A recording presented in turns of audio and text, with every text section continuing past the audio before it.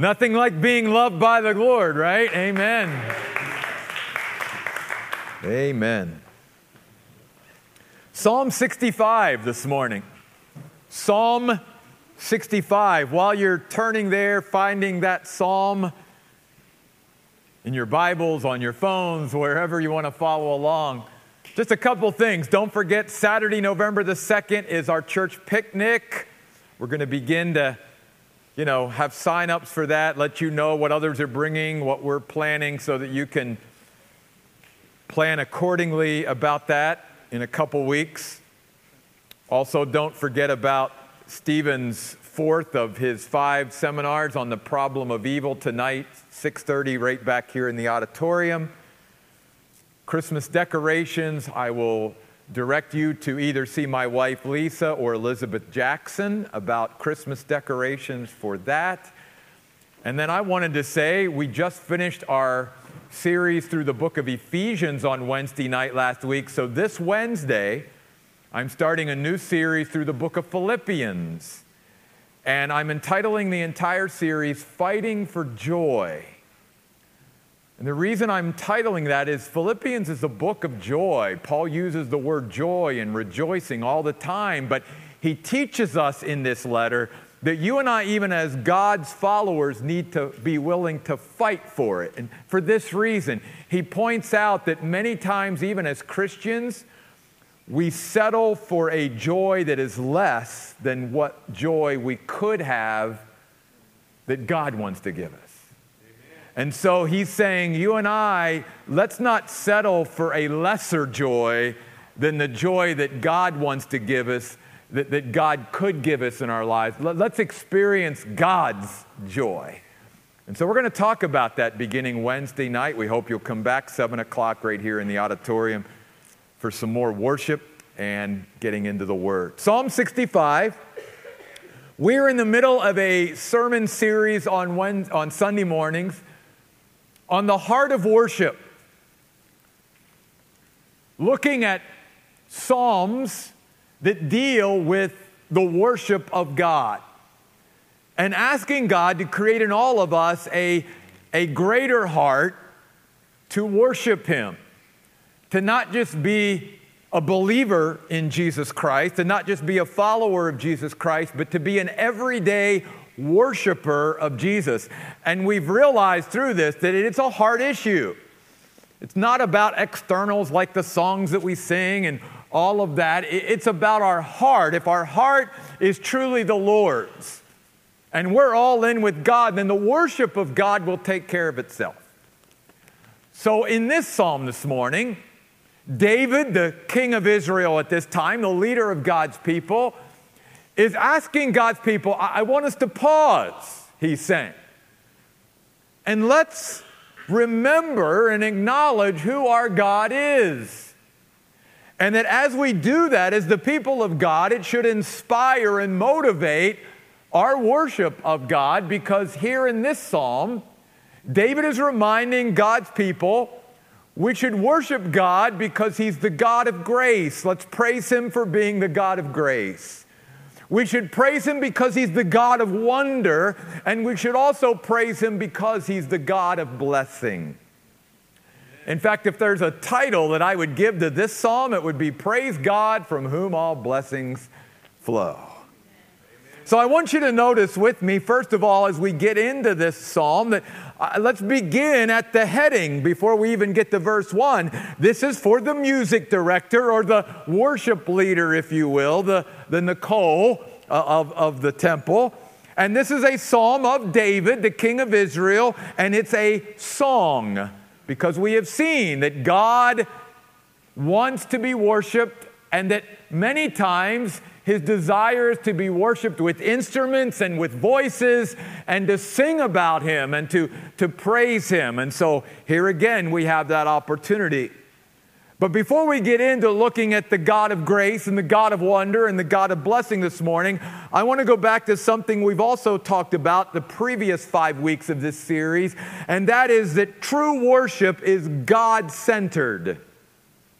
You see that with the pronoun you all through this psalm.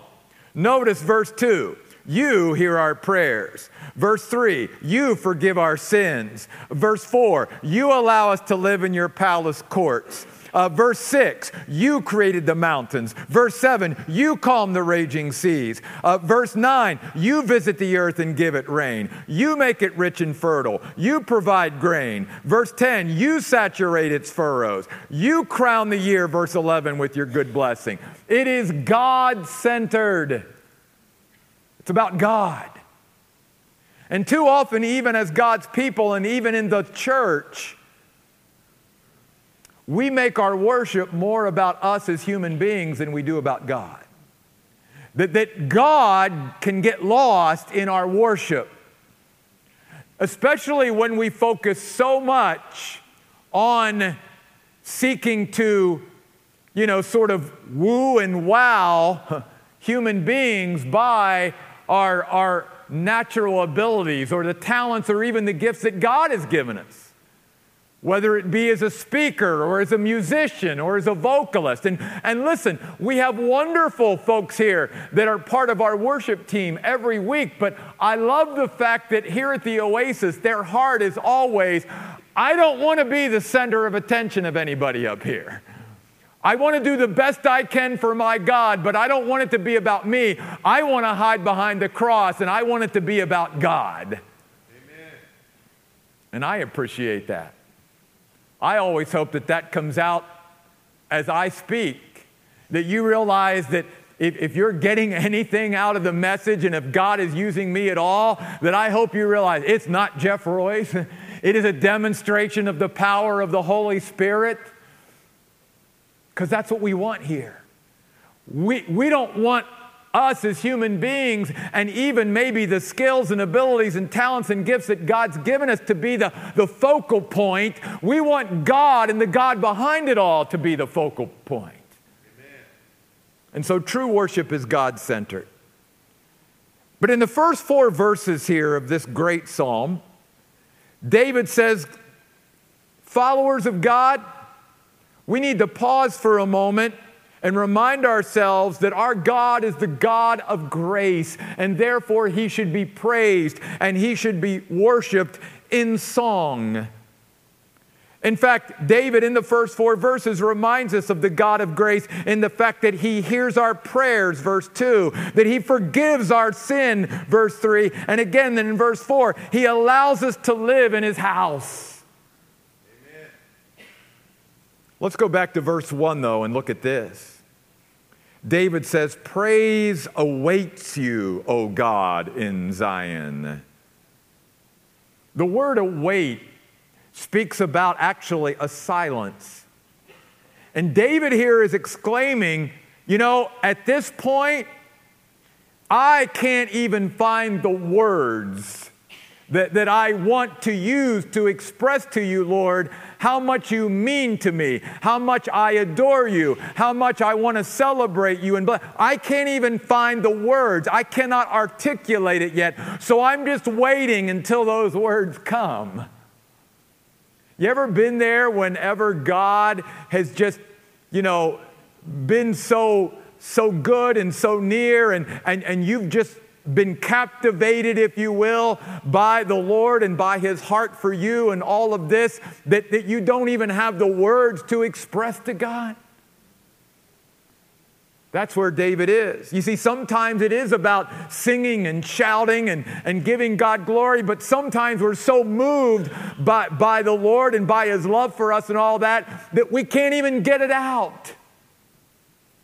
But then David says at the end of verse 1, vows made to you, oh yeah, they're fulfilled.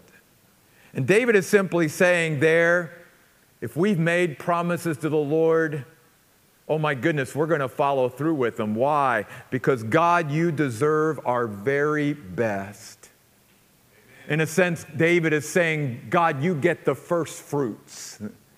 Because this psalm, Psalm 65, was also called a harvest psalm.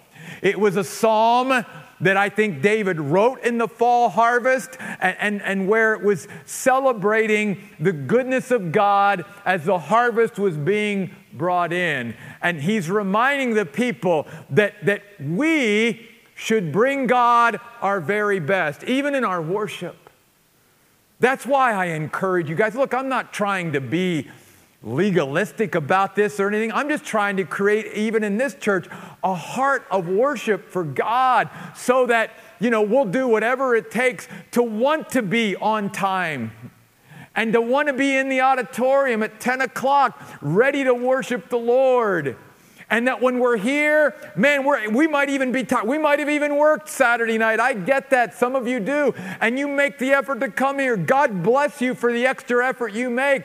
But man, make sure that when you come, you're able to give God your very best because He deserves our very best. Amen. And if we're going to sing, we're not just going to sing. We're going to open up our mouth and we're going to let it flow. And I realize some of you hold back because you say, well, God didn't give me a voice, like He gave Nicole or some others here. God doesn't care about that. God wants you to make a joyful noise. Amen? That's what it's all about. Because again, you may think you don't have a very attractive or appealing voice, but when you and I lift up our voices with everything we've got to the Lord, it's sweet to Him. It's sweet to Him. Think about it even from this perspective.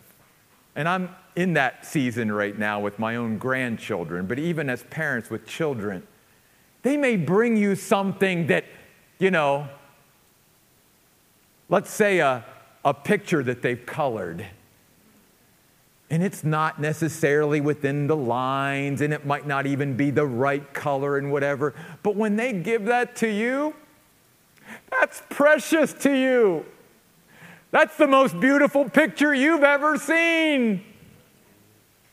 And God's that way with us. When He sees that we have a heart for Him and we just want to give back to Him, that is precious in His sight. So that's where David is at.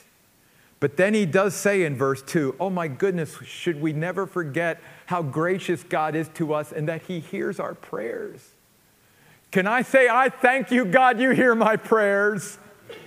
And He may not answer my prayers in the timing that I want Him to, or even answer them in the way that I want Him to. But I always know this, God's ears are always tuned to my voice and to my prayers. And I am thankful, God, that you are a God of grace who is always there for me and always is willing to hear my prayers when I pray to you. Amen. David says, you hear my prayers and all people approach you. Don't miss what David's saying there. He says, God is a God of grace in that He's always approachable. He's always accessible. Think of this. He's the God of the universe. And yet we have human beings who aren't even approachable or accessible. Somehow they're too important to open themselves up to maybe helping someone or having an audience with someone. They've gotten so big and so important in this world that they can't just do that. Well, I'm just so thankful that God, even though He's the greatest being in the universe, is still willing to stoop down and bend down and have an audience with Jeff and with you. Amen. Anytime we want. I love that about my God. And again, it's not because we deserve it. It's not because we've earned it. It's simply because He's a God of grace. And He says, I'm a holy God, but I want your presence. I want you to be with me. Come on in. How many invitations do we see from God in the Bible? Even Jesus, when He was here on earth, come to me, all you who are weary. Come. Over and over again, the message of the Bible is God says, come. I'm approachable. I'm accessible. And even for the unbeliever, all we have to do is say, Lord, be merciful to me, a sinner. I believe in your Son, Jesus Christ, and what he did for me on the cross and his subsequent resurrection. I believe that he's the Son of God. And Lord, I'm coming through the shed blood of Jesus Christ that opens up that way of me so that I can boldly and confidently approach you at any time. And can I say amen to that grace as well? And then he says, Lord, verse 3, our record of sins overwhelms me. In fact, even when you and I maybe begin to think about our own sin, not even cumulative, the world's sin, but just our sin can get a little overwhelming, right? And yet David says, but you forgive every act of rebellion against you. Here's the great thing about God as far as being the God of grace. The Bible teaches us he not only forgives, he's ready to forgive. That's amazing. We're so many times, even as Christians, unwilling to forgive others, and yet the Bible says God is always ready to forgive. Amen. What a God of grace. And then he says in verse 4, how blessed is the one whom you choose. You allow us to live in your palace courts, to experience and engage with your presence in your house. David is magnifying the privilege of God's presence in our midst. And may we never forget that. Even here at the Oasis, because every church does not experience the presence of God like we've been experiencing here. That's not an automatic thing. Just because it's got a cross somewhere or a steeple somewhere or stained glass somewhere or it's called a church doesn't mean the presence of God is there. So when you and I find a church, a community of believers where we know that the presence of God is there, we can feel him amongst us. We know that he's moving, that he's acting, that he's working, that he's with us. My goodness, we should praise him for being here with us, because without him here, then why are we meeting in the first place? Amen. And especially as a pastor and someone that, to me, the house of God should be a priority in our lives, and we're going to talk mainly about that next week. I love what David says at the end of verse 4. He says, may we be satisfied with the good things of your house. The spiritual blessings that come from being in the house of God and part of the house of God. And I just thought to myself, well, I think if people truly were satisfied with the good things from your house, that they'd be in your house more.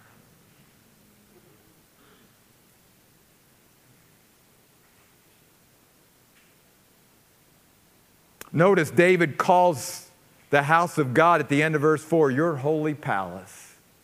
Again, not because of the way it's decorated and how beautiful it is externally, but because of the spiritual blessings that are happening and taking place amongst God's people. That God has set this area apart to say, I'm going to meet with my people. I'm going to commune with them there. I'm going to manifest my presence in a special way because they have chosen to come together and to be together with me. David is picturing for us here that God is sort of the ultimate host and we are his honored guests. Amen. And that nobody is a better host than God. God is basically opening up the doors of his house saying, come on in. And he is setting a table before us. And I mean, it's the most magnificent table you and I could ever sit down to. And you and I'm pretty sure, especially at the Oasis, we've sat down to some mighty good tables. Amen. We've had some food spread out. We do every Sunday, every Wednesday, our potlucks, our church pick. We know what it's like to have a magnificent table before us, but God is saying to his people, oh, I'm going to spread out a table that's the best table you've ever seen. Are we missing the blessings of God's table by not being in his house, taking part in the spiritual blessings that God has laid out for us here? You see. It's like many of the parables that Jesus shares about the invitation of God, where God keeps inviting people to come, but they come up with one excuse after another why they don't take him up on his invitation. I think about us as the people of God.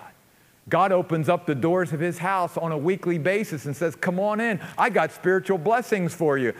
How many of us say, I got more important things to do, God? Like, yikes. Shouldn't we be satisfied with the good things of his house? Realizing that there's no better host that we could ever have than God? And that we should look at the privilege, the opportunity we have to come together as God's people as the greatest privilege and opportunity on this earth? To experience God that way?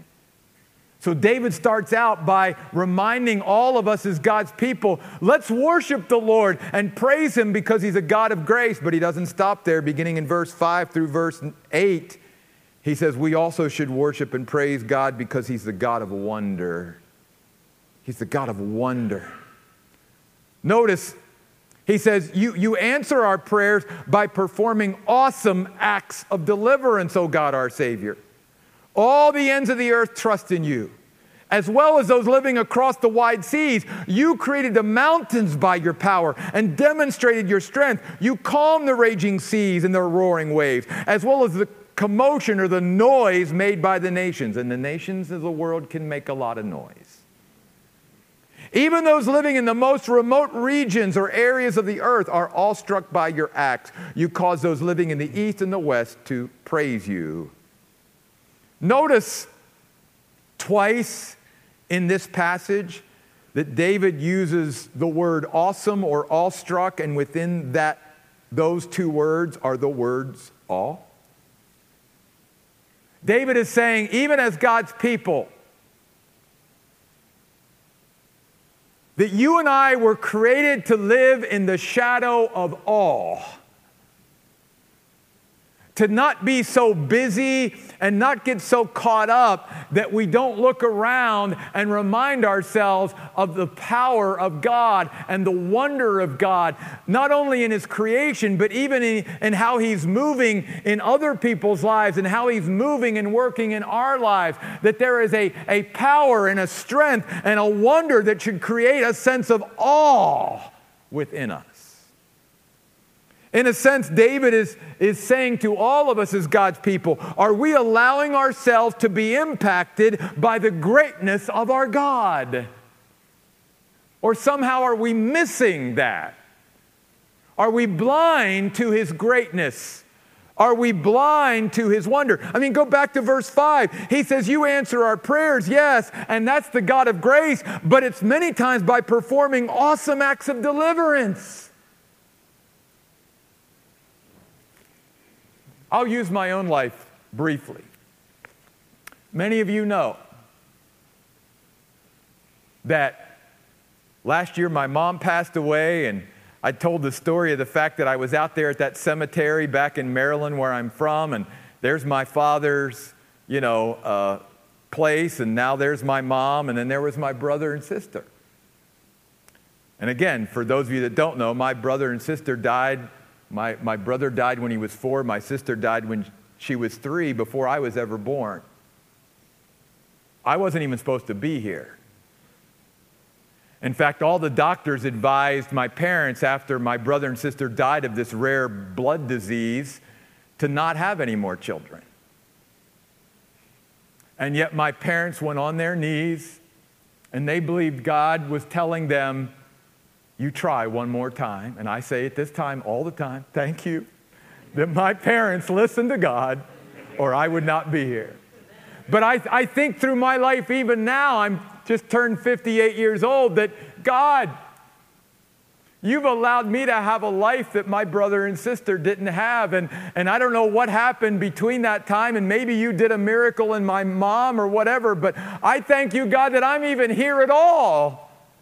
And then I look back at my life, and there's at least 2 instances I can think of that it would have been very, very possible for me to have died in a car accident twice.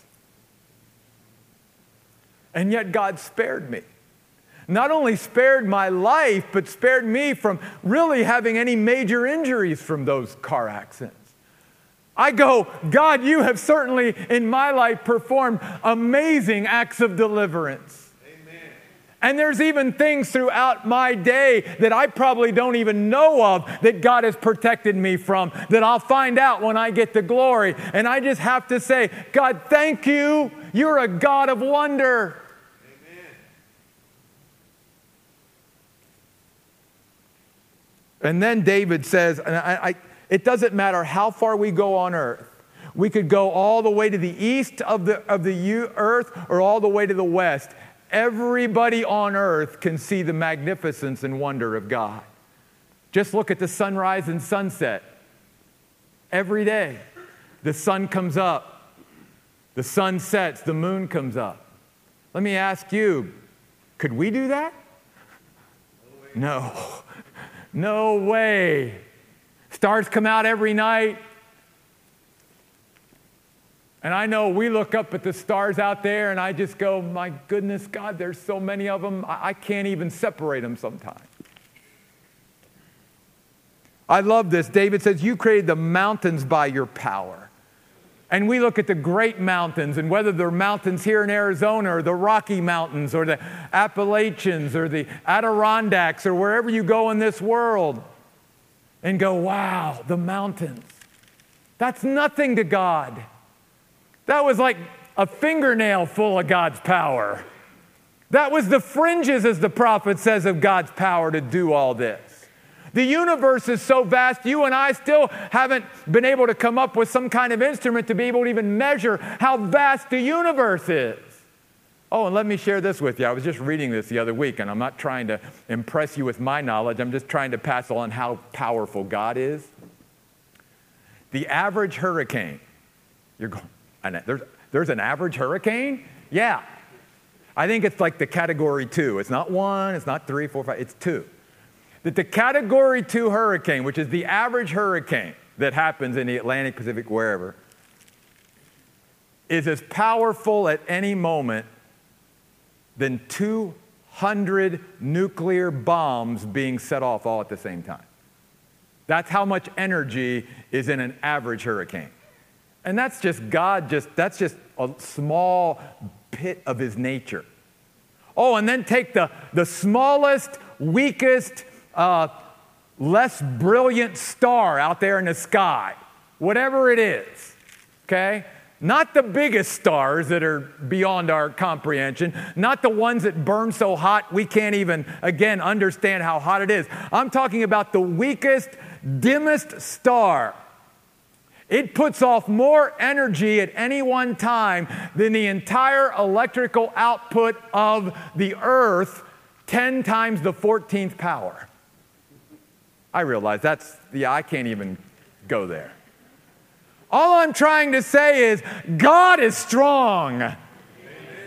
God is a God of wonder. And you and I, if we just opened up our eyes and our hearts and our minds and even just began to look around us and even into our own lives and go, God, you are an amazing God.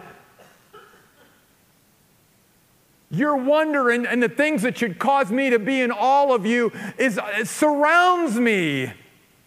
Why do I not live in awe of you? Why do I not allow your greatness to impact me each and every day? And then David, beginning in verse 9, says, we should worship and praise God because he's the God of blessing. And David does go to the way God cares for the earth.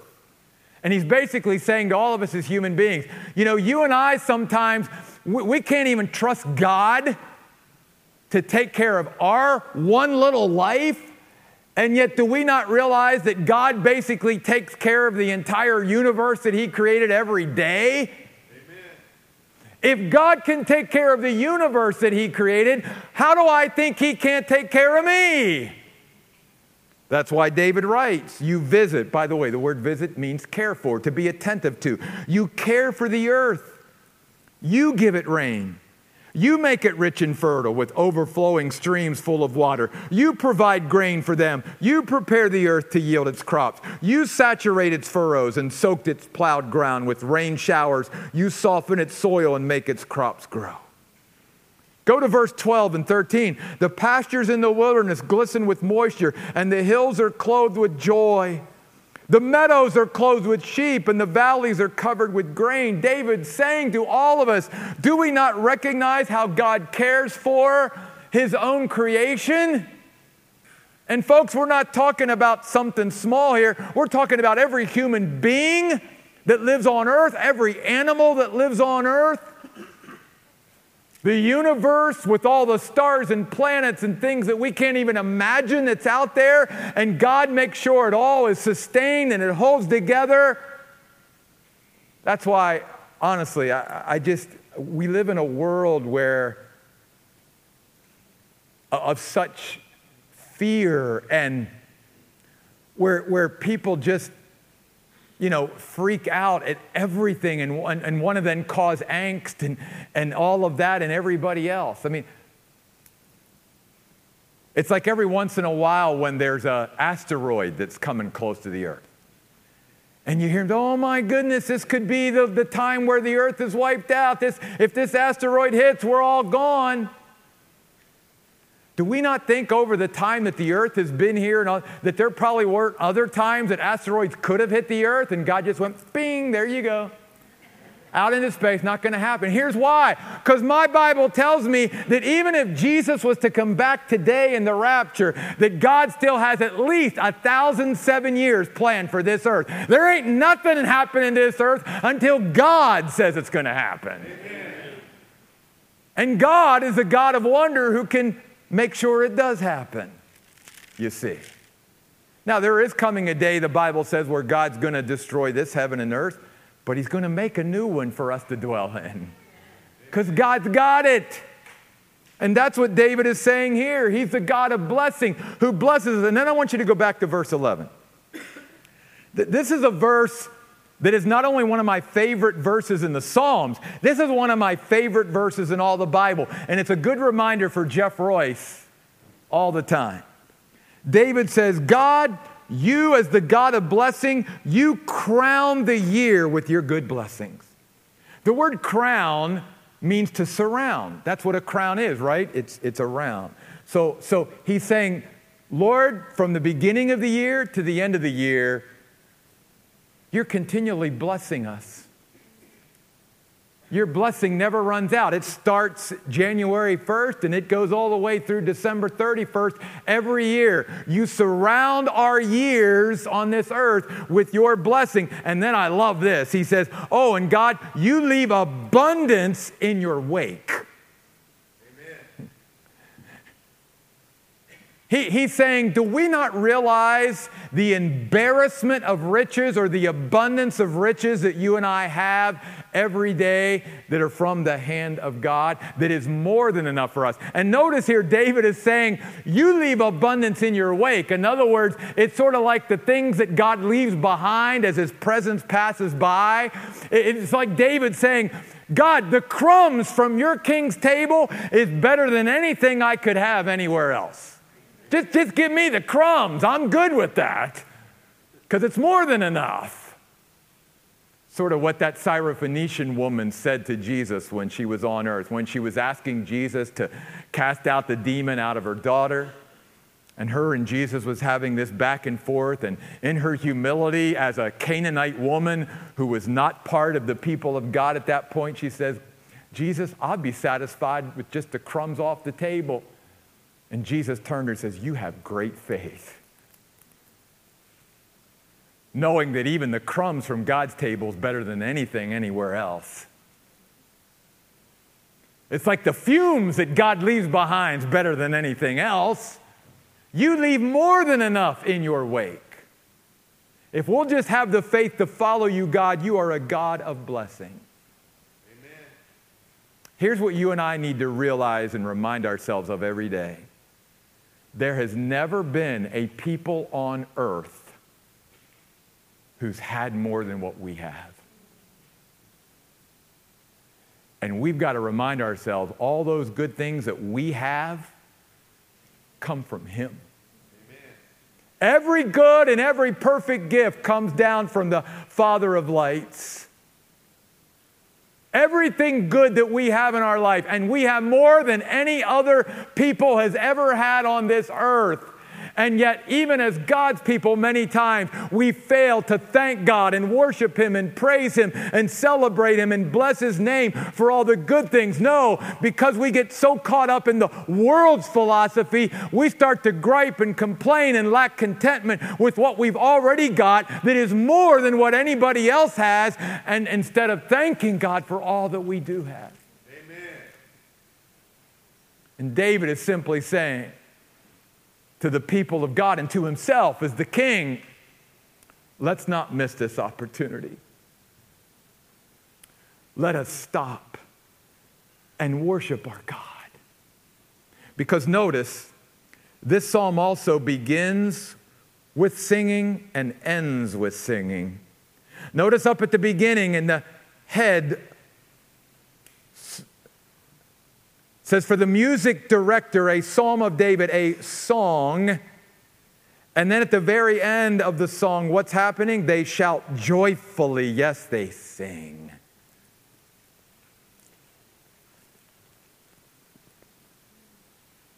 Now, Jesus even said when He was here on earth, if my people choose not to worship me and praise me, then the rocks will cry out.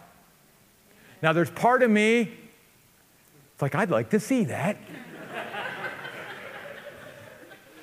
But the bigger part of me, and I think that this is right for all of us, the bigger part of me, instead of seeing rocks cry out to the Lord and praise Him, is not to miss the privilege and the honor and the opportunity that you and I as human beings have to be able to praise and worship our God. Amen? Amen.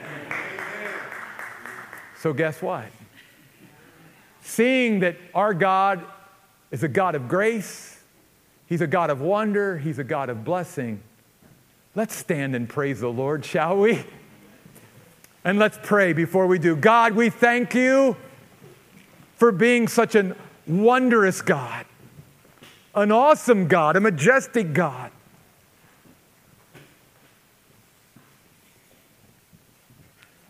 God, You are a God of such blessings. You leave abundance in Your wake. Even as You pass by, God, there's more than enough for us if we will be willing to even sit at Your table. And even, Lord, the crumbs that fall from Your table is more than we could ever ask for.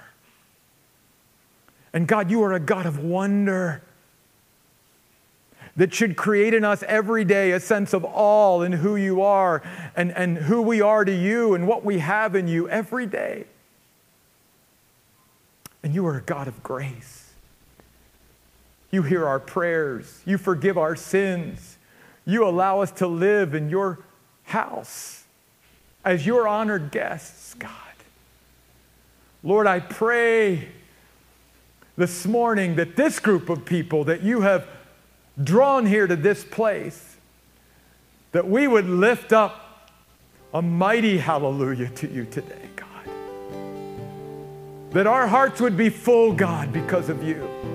That we would recognize that we are such a blessed people.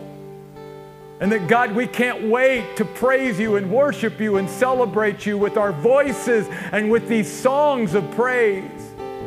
And God, may this not be the end, but may what we experience here in Your house today just be the beginning of a whole week where we go through our lives each and every day praising You and worshiping You and celebrating You for being the God of grace and the God of wonder and the God of blessing that You are. We magnify You, God. We elevate You, God. We lift You up because You are worthy of our praise. These things we pray in Jesus' name. Amen. Would you join me as we worship the Lord this morning?